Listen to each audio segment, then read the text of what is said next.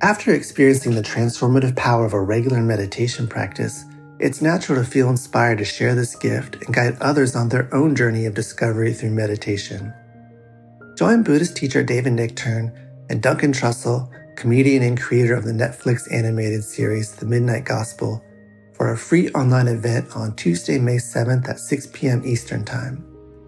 They'll discuss the profound practices of mindfulness in Dharma Moon's renowned mindfulness meditation teacher training program. Get certified by Dharma Moon to teach meditation, lead group practice sessions, and work with individual students. Visit dharmamoon.com/beherenow for more info and to reserve your spot for the free online event with David Nichtern and Duncan Trussell.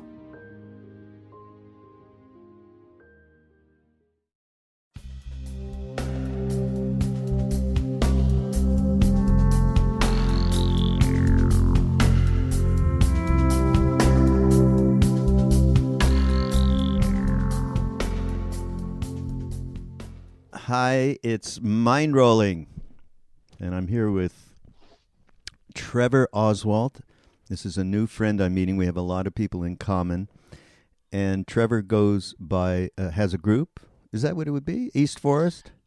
Yeah, it's sort of turned, I suppose, more into a moniker that's an umbrella for experiences and music and all sorts of things. But yeah. East Forest is actually a translation of my last name from German. Oh. Wow. Oswald. Yeah. Oh. Oswald. Uh-huh. Oh, cool. So glad to have you here, Trevor. Yeah, me too. So now Trevor is a musician and does some really, really fabulous electronic music and as it's called in the old PR pack, shamanic electro pop, which is cool.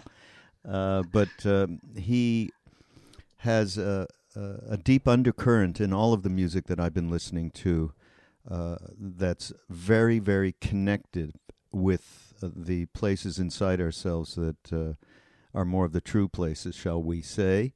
And so I'm really happy to have you here, and I'm happy to introduce to our audience some of the music and just talk about how you approach it and so on. But I think I always like to do, like right at the get-go, so, you know, especially if you're talking about music, we need to play something for people. Sure. Right? Yeah. So I'm going to play a track, at least most of the track, from a new release called Cairn, C-A-R-N. You'll be able to, everybody, you'll be able to get linked up on the Mind Rolling page, on the show notes page. But C-A-I-R-N. C-A-I. What did I say? C-A-R-N, I think. It's Cairn. It sounds like the name Cairn, but it's like Cairn, like a stack of stones. Yeah, like C-A-I-R-N. I'm sorry. But this is a new record. It just came out literally probably a month or so ago. And this is a track that I love from the record called Tiny Choices.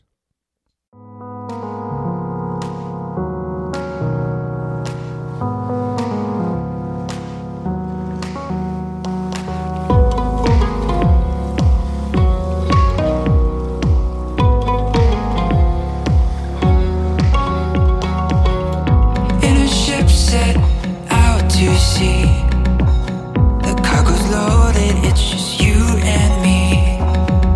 Well, 50 fathoms below. The world is round, so there's nowhere to go, nowhere to go.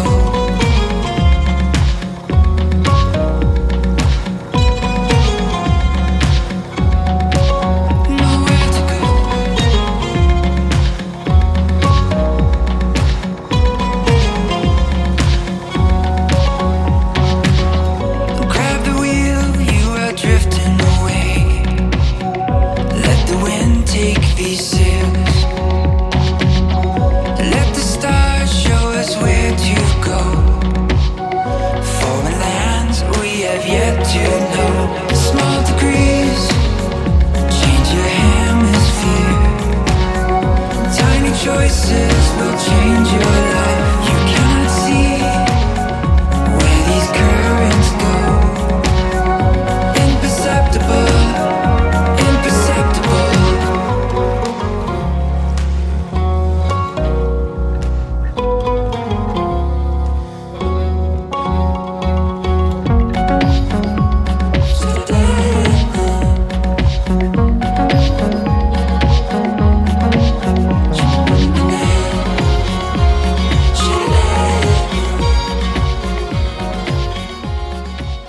there you go. Tiny Choices from Cairn, from East Forest.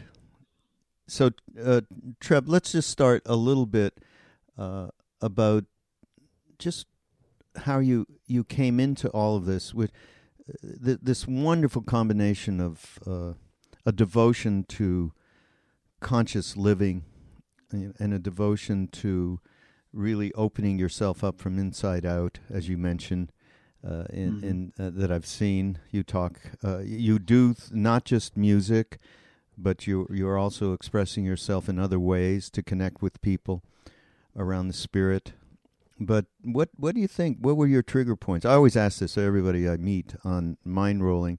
What were those trigger points that led you to understand there was a path? Just the basic concept.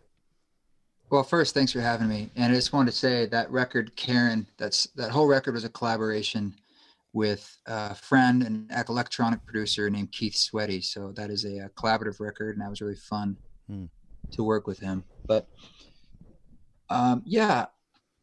it started for me when I was in New York City. I was there for 10 years, in my 20s, kind of doing the typical chasing the fame game, the money game, as a lot of us do. And I grew up in Oregon. I think I went out there to go as far as I could to find something different. And I was an actor, I was a photographer, musician, and I got pretty disillusioned after almost 10 years of diving into the acting world and Hollywood and all that stuff. And simultaneously, I was starting to discover a lot of new spiritual practices and indigenous ceremonies. And I was also getting really turned on by wilderness and nature. And I remember I'd drive 6 hours to get up to the Adirondacks just to get somewhere where there was wild land. And it was really starting to turn me on. And at the time, what I was connecting through there was a certain feeling, of course, but I wanted to find a way to sort of bring it back. And pictures didn't do it for me, but sound did. And I'd make field recordings. And I'd make field recordings of those ethereal moments where, like, we all have them, where you hear like wind through leaves or a certain cricket, and it just opens up that sense of timelessness in you for a few moments. And I would make these recordings in these wilderness places that are still wild. And at the same time, as these things often happen in our lives, coincidentally, a lot of things were falling apart, and projects and music. And so I started making music for myself to meditate to, music to use as a tool to journey with. And as I was doing this, I had no commercial agenda with it. It was really just for myself. I started putting these field recordings into it. And it was such a revelation, because it was like bringing in the soul of a whole nother place. It instantly had power and meaning to me. And it felt like a collaboration with nature. And I also put in recordings of people talking, or my life, and that dichotomy of city and nature. So it really went from there, and it became a tool, something I was using to all my music. I try to have it sort of help engender an inner space and pushing you into that introspection. And I'm really chasing a feeling. And I think that feeling is that feeling of infiniteness that we feel, that soul feeling, that soul space. And that's really what I need for myself in my life. And that's why I started doing this. And it's wonderful that, I can kind of create medicine for myself through the music and a practice, and that can be something that I can do on a day-to-day basis and share it with others. It's a blessing. Yeah, I would say it's a good work if you can get it there. Yeah. That's what I say about myself all the time. Good work.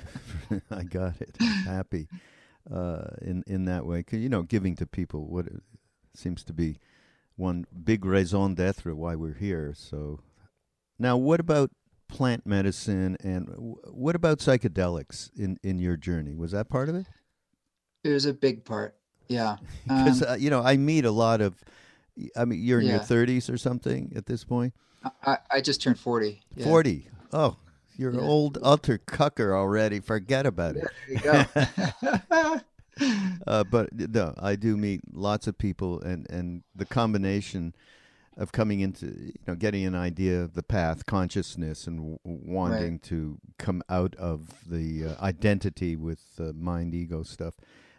And, just like back in the day for us, that was a big opener. I mean, and I tell over and over on the podcast, when I met Neem Karoli Baba, it was, if I look back on it, I go, okay, that was good that I had an idea of what it was like to be out of the senses and the mind and know that wasn't reality. And that helped a lot. So but it's not necessary. We're not saying that, everybody, but it's and it's not a panacea. Right. And it's not, but in my own path, I think what was so powerful about it was it being a felt experience. And before that, I grew up in a world that was very rational and intellectual with my father. My father was an atheist, and I really needed something to really show me by my own experience. There's nothing I could argue with, right? And I had, as a lot of people do, I had an experience with psilocybin when I was in college that was almost accidental, and thank God it was positive. But a lot of people have traumatic experiences by being in the wrong set or setting. And I had this positive experience, but I had no elders. I had no understanding of what happened. I had no sense of what it meant to even be in that space above time. And I was chasing that for a long time. And I think when I started making the East Forest music, I was trying to use the music to figure out how I could get those sort of states of mind, however you get there, meditation or hiking in the forest or psychedelic, but more regularly. So I wanted it to kind of create a sonic architecture that would, as I started studying sound healing, like what are we doing in a modern sense to train the brain, or what are tools I can use? And then by going through indigenous ceremonies like ayahuasca or even Lakota sweat lodges where they're singing, they all use music, all of them. And so I was like, well, what's the common theme here? What are the techniques that have been used for thousands of years? And then you mash it up in your own creativity. And that was kind of the backbone of it. Yeah, it's funny that two of those records that I think I shared with you, Music to Die To and Music to Be Born To, which came out back in, I think, 2012 or something. Those are ceremony. They're like from ceremonies. I mean, they're seeped in the energy of psilocybin and that sort of energy, because that's sort of what my music birthed out of. And then recent things like Karen, the collaboration, I'm bringing in another artist, Keith Sweaty. So it's a little more upbeat and electronic, but I think the backbone is still there, that foundation of introspection and heart space. It's funny, you talk about psilocybin and the mushroom. We just had a retreat with Ram Dass and others, Jack Kornfield, Krishna Das, out in Maui in the end of last year. Yeah. And the topic was around trust in the heart. And in fact, we have a wonderful course, everybody. I want to remind you, coming up, make sure you're on ramdass.org mailing list. This is a little ad here in the middle of all this Ad stuff. away. You'll get, it's a free course, and it's around trust in the heart in very uncertain times. So it's Jack Kornfield, Trudy Goodman, Ram Dass, Krishna Das, me, Duncan Trussell weighs in. And, I love Duncan. Anyhow, you'll get an email and you can join that. So, but in that, I asked Duncan, I said, Duncan, so, because my whole thing has always been, when I met Ram Dass, I totally trusted him. Totally. And I just looked in his eyes, and he gave full attention. Nobody ever gave me that kind of full on, like there's nobody in the universe except me. Yeah, it's a real gift. Yeah. And so from there, I met Neem Karoli Baba. So that trust turned into a broader, shall we say, more faith, less mind and more completely intuitive. And so Duncan says, well, you. I said, me? Yeah, I trust you. That's why I'm here, right? He went on this whole funny thing. Then I turned to Ram Dass. I said, what about you? What was the first real trust that you had? He goes, mushrooms. Yeah. Yeah, and if you don't trust that experience, that can be a challenge too. Well, for him, it presented, just like for you, it presented reality. You know, that's a big catchword for a lot of different subtle things that happen. And you talked about it being experiential. You know, not no head trip whatsoever. And for him, he had that experience in whatever way it manifested for him, but he trusted that the mushroom gave him that was just the universe speaking to him, and from there, his whole life, of course, changed radically. You know, so, Yeah, some of us, it takes a pretty stiff hit to break out of our hypnotized lives, and that's definitely the case for me. I needed something strong in order to really show me I couldn't argue with the truth. It was just, it just was, and the arguing was just suffering, and then the acceptance was an explosion of my heart. It's like, wow, that must be, this is what nirvana is. It's just like this moment to moment thing of in and out, and it's just always there. It is a huge revelation for me, huge. And you know, listening to Ram Dass and his talks and other elders, like Terence McKenna, these things, it's really powerful for me to have people put it into words and to describe the things that you feel. Yeah. Yeah, and that's something that's, I find also with next generation people, that there's the way in which they connect with people who've been there before in a very open way is really an optimistic thing, considering the world we live in right now.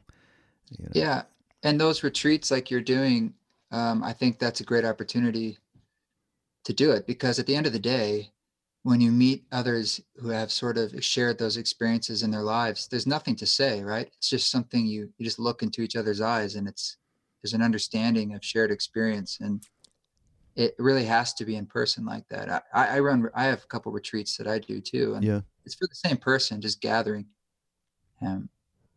I've been to where you guys do that retreat, I think. Oh, really? My parents took us out there, and I was like, I know this spot. This is that's funny. This is where they do the retreats. I'm dying to go. Oh, well, you should come. I'll make it a priority. I'm dying to go. Definitely. Yeah.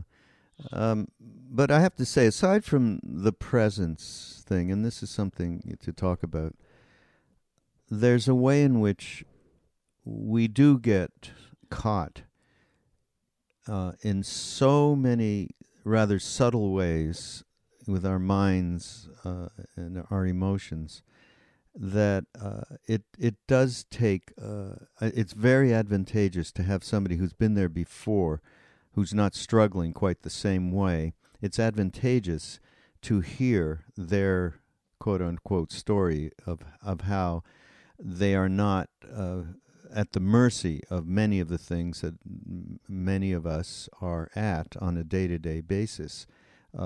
For instance, just judging, the way that judging goes on with all of us. You're judging everything. You know, you look at a person on the street, even it doesn't mean that it's mean-spirited, but you're meeting businessman, attractive person, on and on and on, right? Mm-hmm. There's that constant self-talk going on.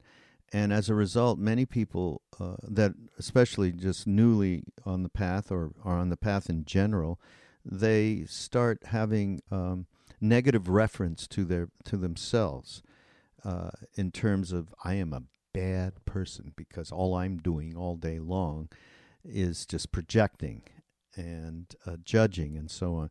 And someone like Jack Kornfield, I think of him because I love the way he responds to just this kind of self-talk, and he's more about, it's okay.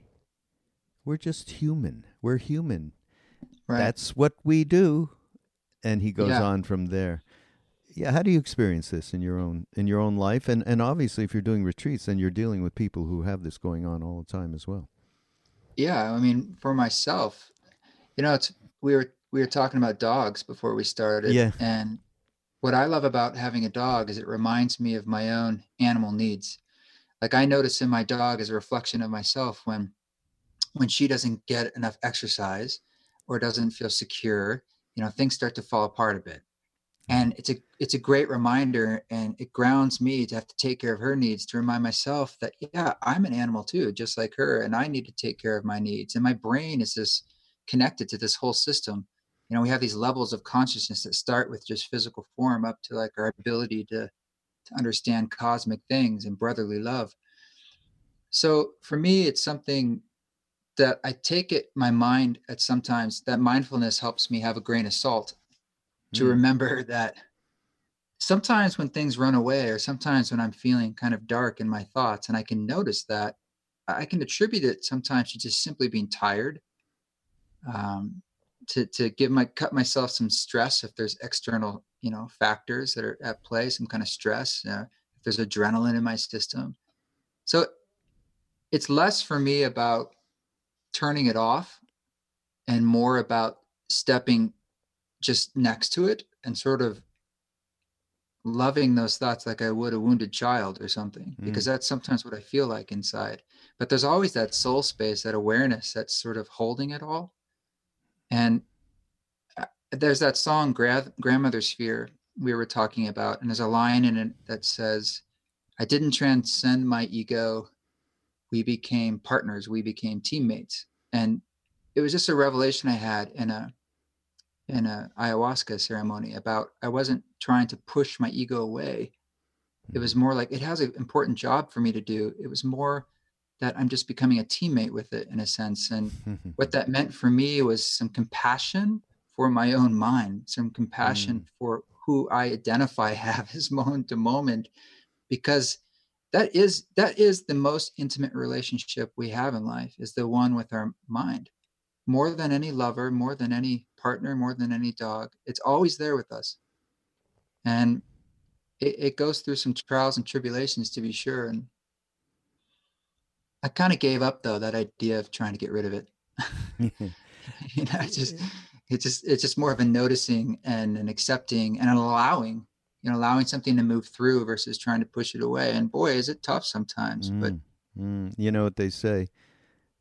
Ego can be a terrible master, but a wonderful servant. That's Ram Dass maybe said it. I don't know. Yeah, it's a great line. Yeah, and it has a lot of truth. Yeah. But what you're saying is exactly right in my mind. You got to cozy up to that stuff. You cannot push it away. We just hate to keep talking about ourselves so much in terms of everything we're doing here, but I can't help doing it. A lot. We just did a course around transforming difficult emotions, and there was a lot of great advice around exactly in a similar fashion about how to cozy up to this and love, embrace and love, rather than shy away and just continue the fear reactivity around this stuff. And there's a great Tibetan practice, and we actually had one of the great practitioners of it, Chode practice, and Lama Tsultrim Alioni. Are you familiar with her? Not familiar, but I think maybe okay. I've heard you guys check her out, because it'd be good. I think also it's something you could pick up for your work. I mean, we're on a podcast now. I'm giving you this kind of referral, but what she does in this practice, it's an ancient practice, and it's very effective. She came out to Maui and did it last year, about a year ago, and it's actually she wrote a book too about it, Feeding the Demons. I've heard of that book. Yeah. And so there's an actual practice and going through step by step by step to invite those aspects of your mind, the negative emotions and thoughts, invite them in one by one, and surround them and give them what they need. And Ram Dass actually, he used to do this. He probably didn't even know it existed when he came back from India first. He'd say, "Yeah, no, you have negative thoughts, just invite them in for a cup of tea. Have your tea, and then you can leave." That kind of. So that is the feeling, and this is an extraordinarily important thing for everybody to learn how to relate with negative emotions and thoughts and so on, because shying away, fearing, or trying to hit them over the head with a sledgehammer is not something that works very well. Yeah, there's that old idea of, how would you speak to a friend? And it's almost never the same way people often speak to themselves. Yeah. And that's that's the basic tenet of cognitive behavioral therapy too, is just kind of seeing those thoughts and replacing those with something more based in reality and kinder. And I know for like basic meditation, when you first start, I've worked with some young folks that they're being, how do we teach them meditation in an approachable way? They always think that they're doing it poorly because these thoughts keep coming back and so forth. Right. Right? Yeah, no, you're the only one who does that, so you're really a failure.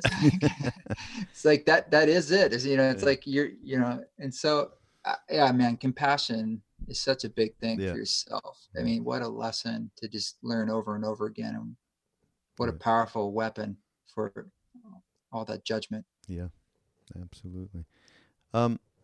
You just mentioned the song Grandmother's Sphere, which is from your Love Bomb album. Let's listen to that, since it seems apropos. Okay, here you go, everybody. Good. Grandmother's Sphere from East Forest. And it was amazing.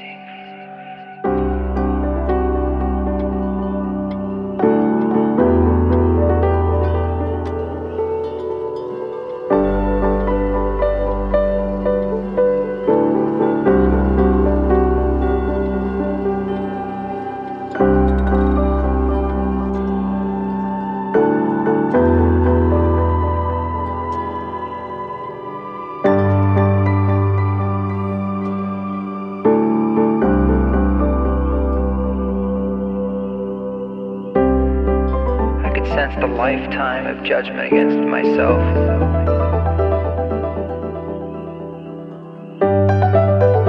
And letting that go.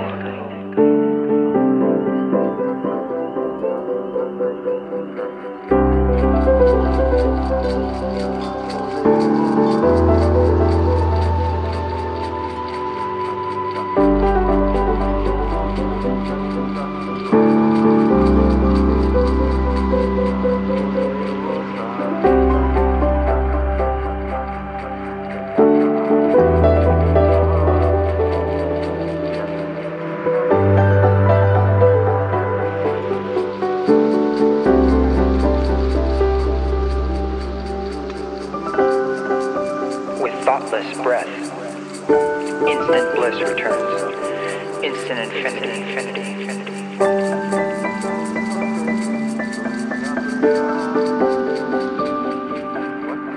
I didn't transcend my ego. We became partners. We became teammates.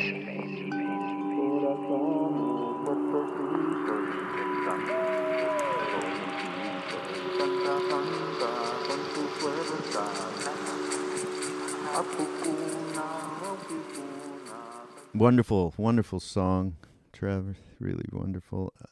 Tell me, we haven't talked about. Now, I know you do go out and perform. You teach as well, and you're out. Are you going to be out there in the near future? By the way, which would be spring of 2018 here. Yeah, next upcoming is I'm performing at the Tree Fort Fest, and they also have little forts inside that, so there's yoga fort inside, and Tree Fort's like the music festival, and there's film fort. So that's March 21st through 25th, and that's in Boise, Idaho. One of my favorite festivals, actually. Well, however, everybody you'll be able to see. We'll link in with Trevor's East Forest schedule. It's just eastforest.org. Yeah, it's very easy to find. Yeah, so you'll be able to see all the dates. Even if you listen to this past that particular date, there'll be other ones. So someone who I've been very close to, I know that you have a friendship with him as well, Trevor Hall Rampriyadas. Yeah. And I don't even know. Do you know that whole story with my little brother who helps you out as well? How Trevor No, met no. Neem Karoli Baba? Oh, no. I just, no, I mean, I met Trevor this fall for the first time when we toured together. We did a 30 city tour where I opened for him. It was just amazing. And so obviously doing that was really a great way to get to know each other. We feel like brothers now. We have Mm. some strange like similarities. We both broke our left arms and have the same 3 scars on our arms from Oh, surgery.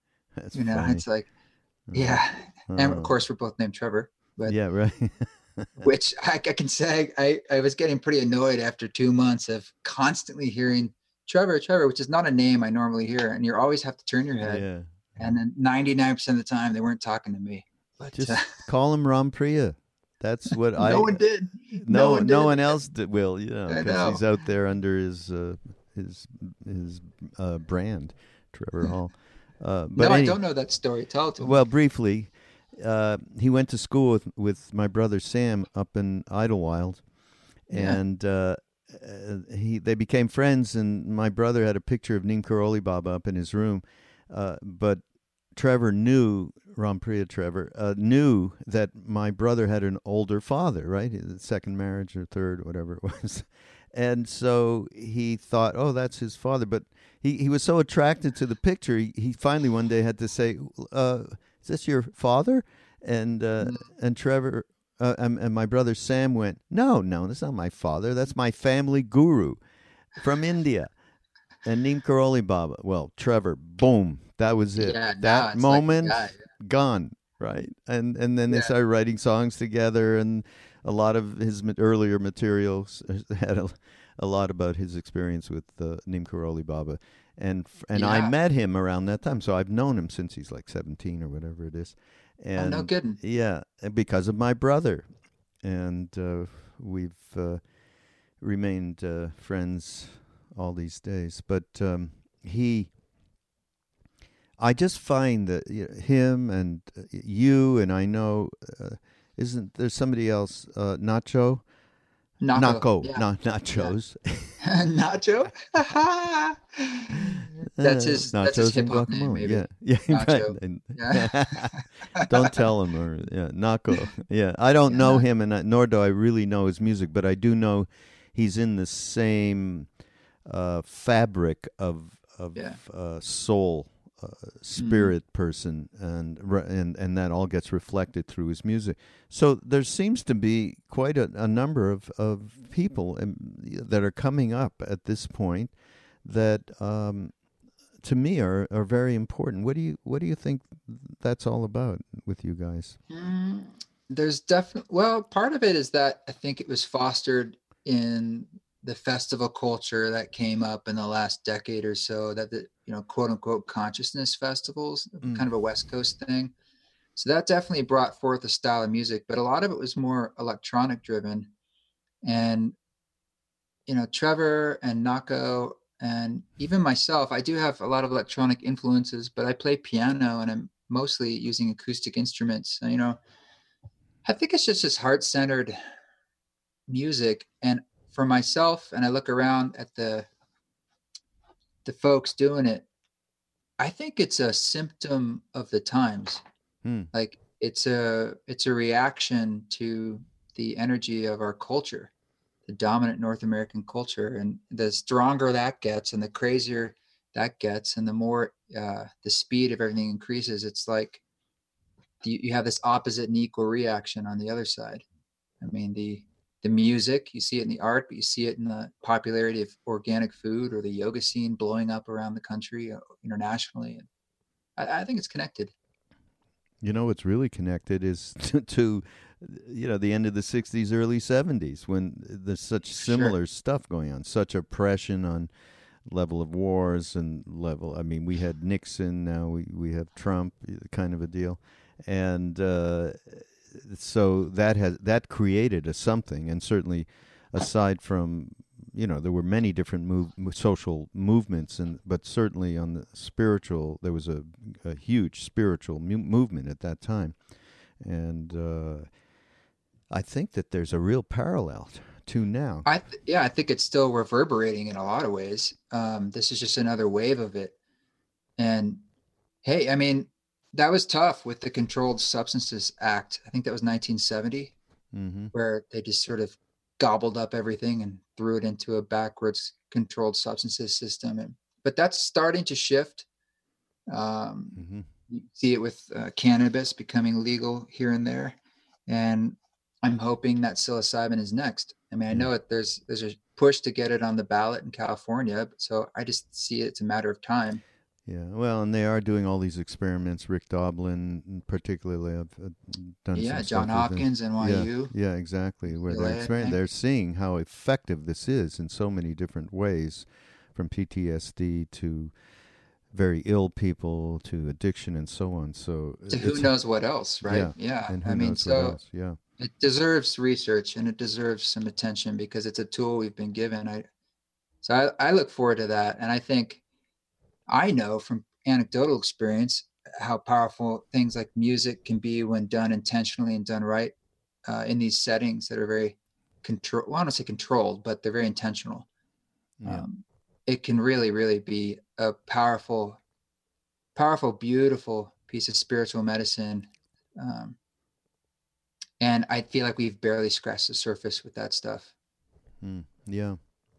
How do you personally navigate, going out, and you have many aspects, and I know I've talked to Trevor Hall, Rompuy, about this, in terms of you've got a career, you've got to earn the daily bread, you've got demands from the commercial part of the whole enterprise, from PR people to distribution to all of that.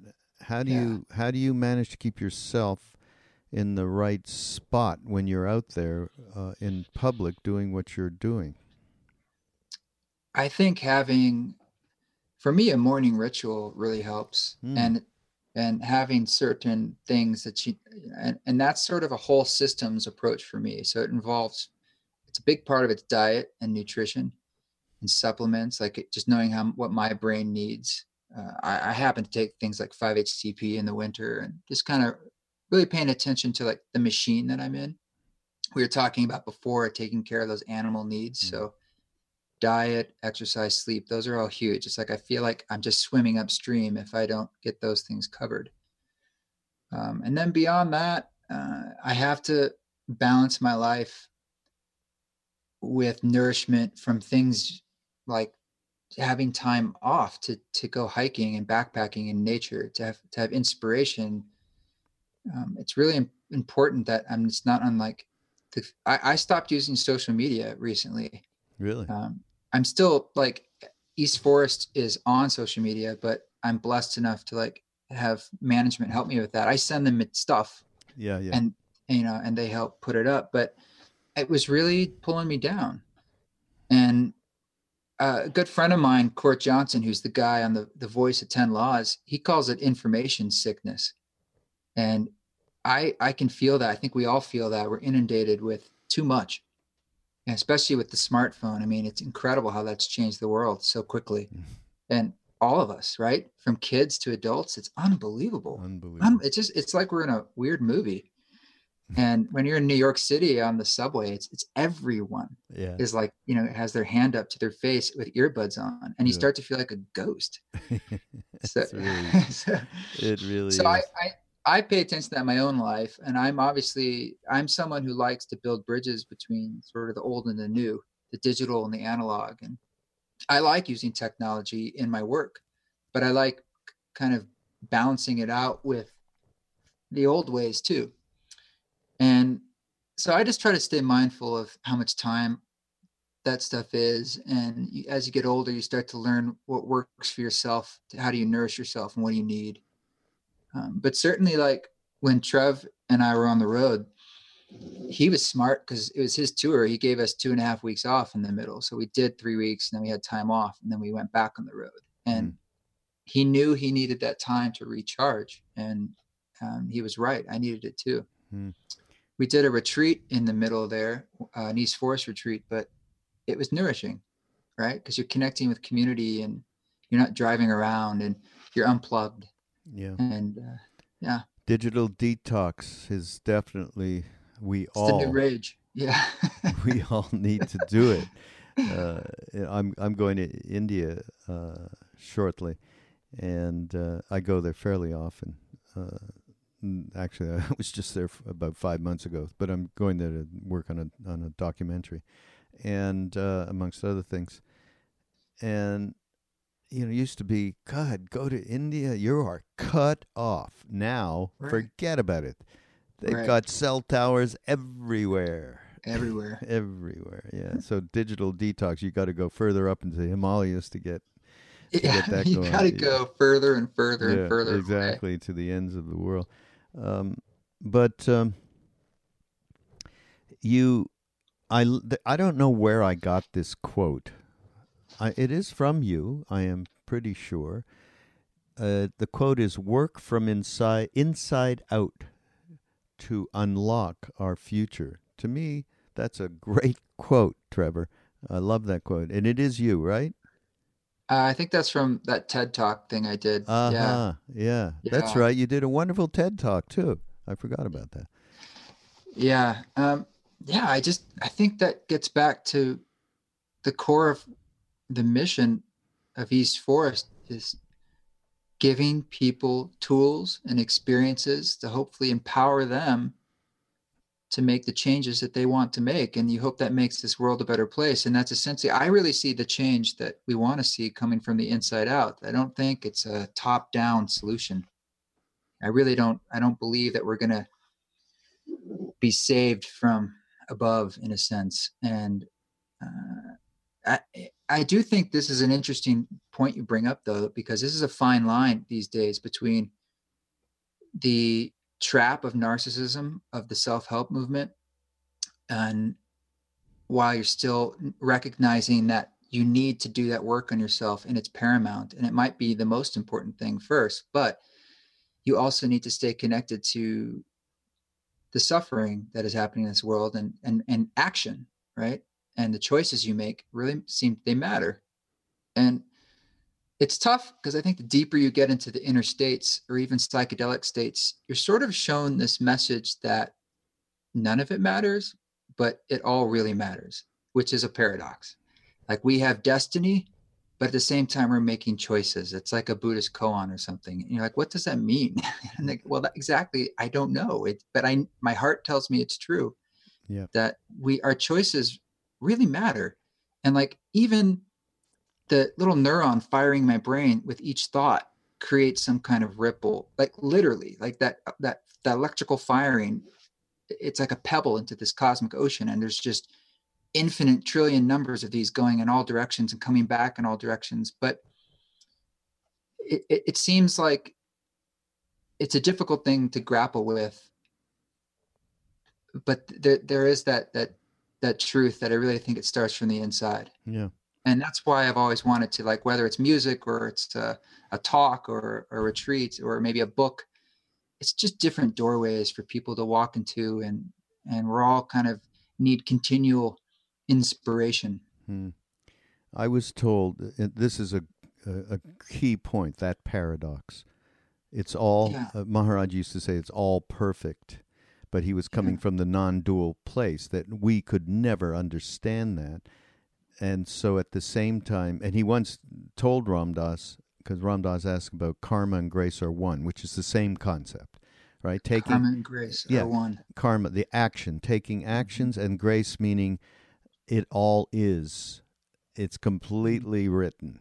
It all is. And so Maharaji said, no, I can't talk about that in public. When he said, is it true they're one? Nope, can't talk about that. And then later he sent a message to Ram Dass.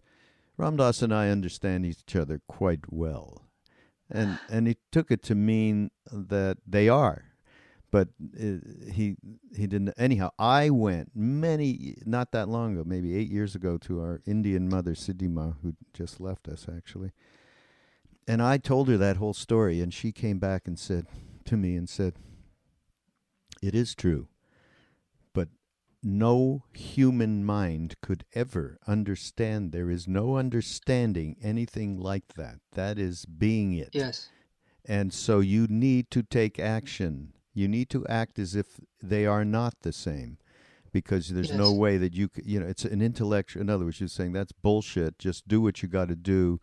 Love, serve, remember, which is the only teaching Yeah. we ever got from Neem Karoli Baba, is Yeah. that, and you got to do that, and that means taking action. But at the same time, absolutely, working inside out means working on yourself and straightening your heart out. Because if you can't do that, no matter what action you take, it's going to be bullshit, because it's going to have self-interest in it, and judgment and anger and all of that. So yeah, it's something to work on as you do take the actions that you do take, that hopefully will be positive in this world.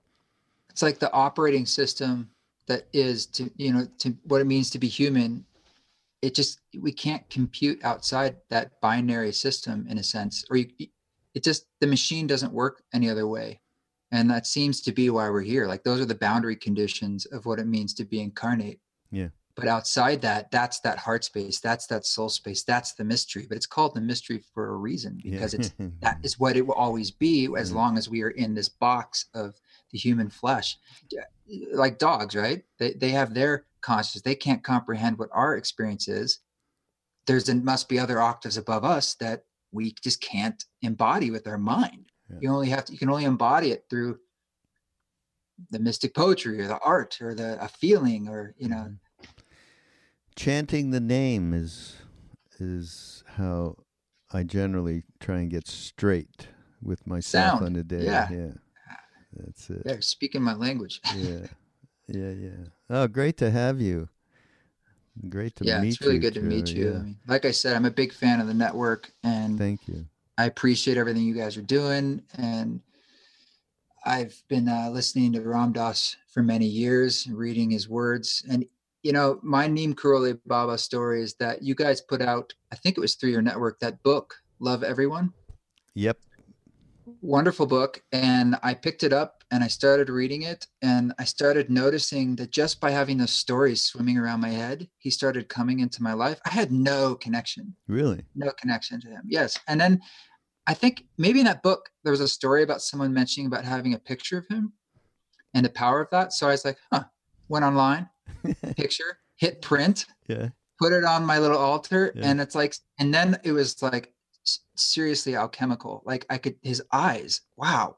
And it just became like this really deep connection. And like, ever since then, he's been dancing into my life in these playful and really powerful ways. It's beautiful, man. And that came from that book. Wow. My first wife, who I was in India with, Maharaji Marida, she wrote that book, Parvati Marcus. So she edited it and put all the story, she collected the stories. Yeah. So that's so cool. Yeah, that's our story of going to India and meeting him, and it's everybody's story, because we went with the same exact so many stories. Stuff. Yeah, one way or the other, that he just absolutely shattered everybody's mind. And we needed that sledgehammer. Most people don't need it, and he does the same thing, and he has continued to do that for all these years since he left that body. Your story, I can't tell you how many times I've heard that story, one way or the other. Ram Dass call it miracles. Those miracle stories he would sometimes tell, and they're almost like cheating, but sometimes we really need them to kind of, especially in the Western world, to really convince us in a sense. Like, well, think of us who actually were there sitting in front of this being. We were really fucked up. We had to go all the way there and get that right. Whereas people, bang, just pick up, read a thing, have a dream, anything, a picture. But come on, you guys being there in person, there's probably nothing that could replace that. I can't imagine. Well, I won't lie about that. Yeah. But at the same time, I'd be lying if I didn't say I was jealous. I mean, that's quite an experience. Right. Something we talk about with Duncan Trussell all the time. I bet, man. Yeah, really. He's great, man. Well, thanks again, Trevor. I really appreciate it. I want to go out with a song, because I don't get a chance to do many podcasts around music. So since, as I said, that was a big thing has been in my life since the very beginning. And then, of course, I had this label in Los Angeles in the 90s and early 2000s. So and there's one guy we haven't talked about, MC Yogi, who's your friend as well. and you guys did a Yes. fabulous record that I really love. And what is the name of that record? Ritual Mystical. It was in 2016. It was a collaborative record, a release for MC Yogi, and it's pretty fun. It's funny because like it really to me sounds like truly a bit of East Forest and a bit of MC Yogi. It's sort of like spacious hip hop with some ambient ethereal elements, and then Yeah. MC Yogi's got some. It's cool. Yeah. I mean, It's really people cool. seem to like it back when we put it out. So Yeah, no, it's really cool, and I'm going to play. So there's one. As soon as I got to Neem Karoli Baba, one thing he used to do all the time, he'd go like this. He wouldn't say. He'd just put his hand, and he'd say, "Sabek," which in Hindi, all one. There's only one every day. Sabek, all one. So guess what track I'm picking from this album? probably the one called One Only Yeah. Now Exists. Yeah, exactly. That fits with everything we're talking about. So we're going to go out with this. Thanks again, Trevor, for being here on Mindrolling and BeHereNowNetwork.com. And you can go there and we'll give you all the links to everything that East Forest is involved with and that Trevor does. And, let's continue this dialogue, Yeah, man, okay? it's so great. Love you guys, and thank you so much for having me. All right, here you go. This is One, which is Trevor with MC Yogi, and we'll see you all next week on Mindrolling.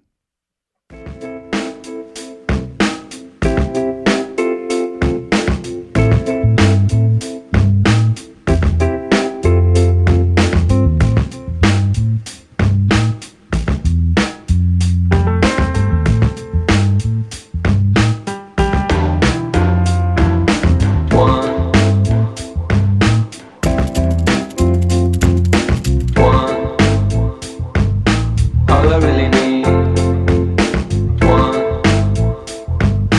All I really need, one.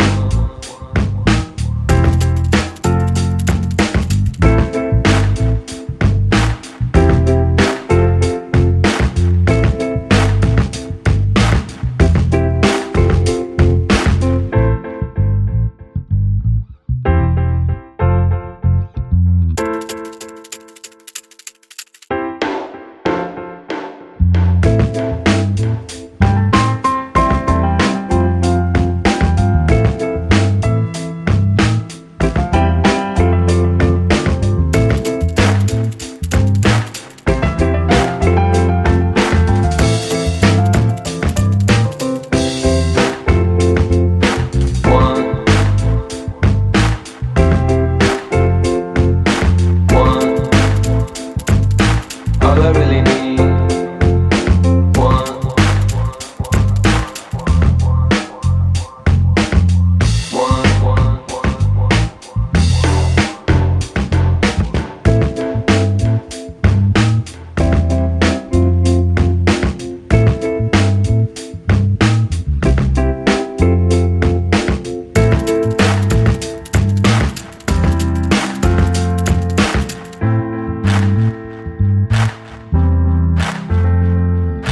one. All I really need,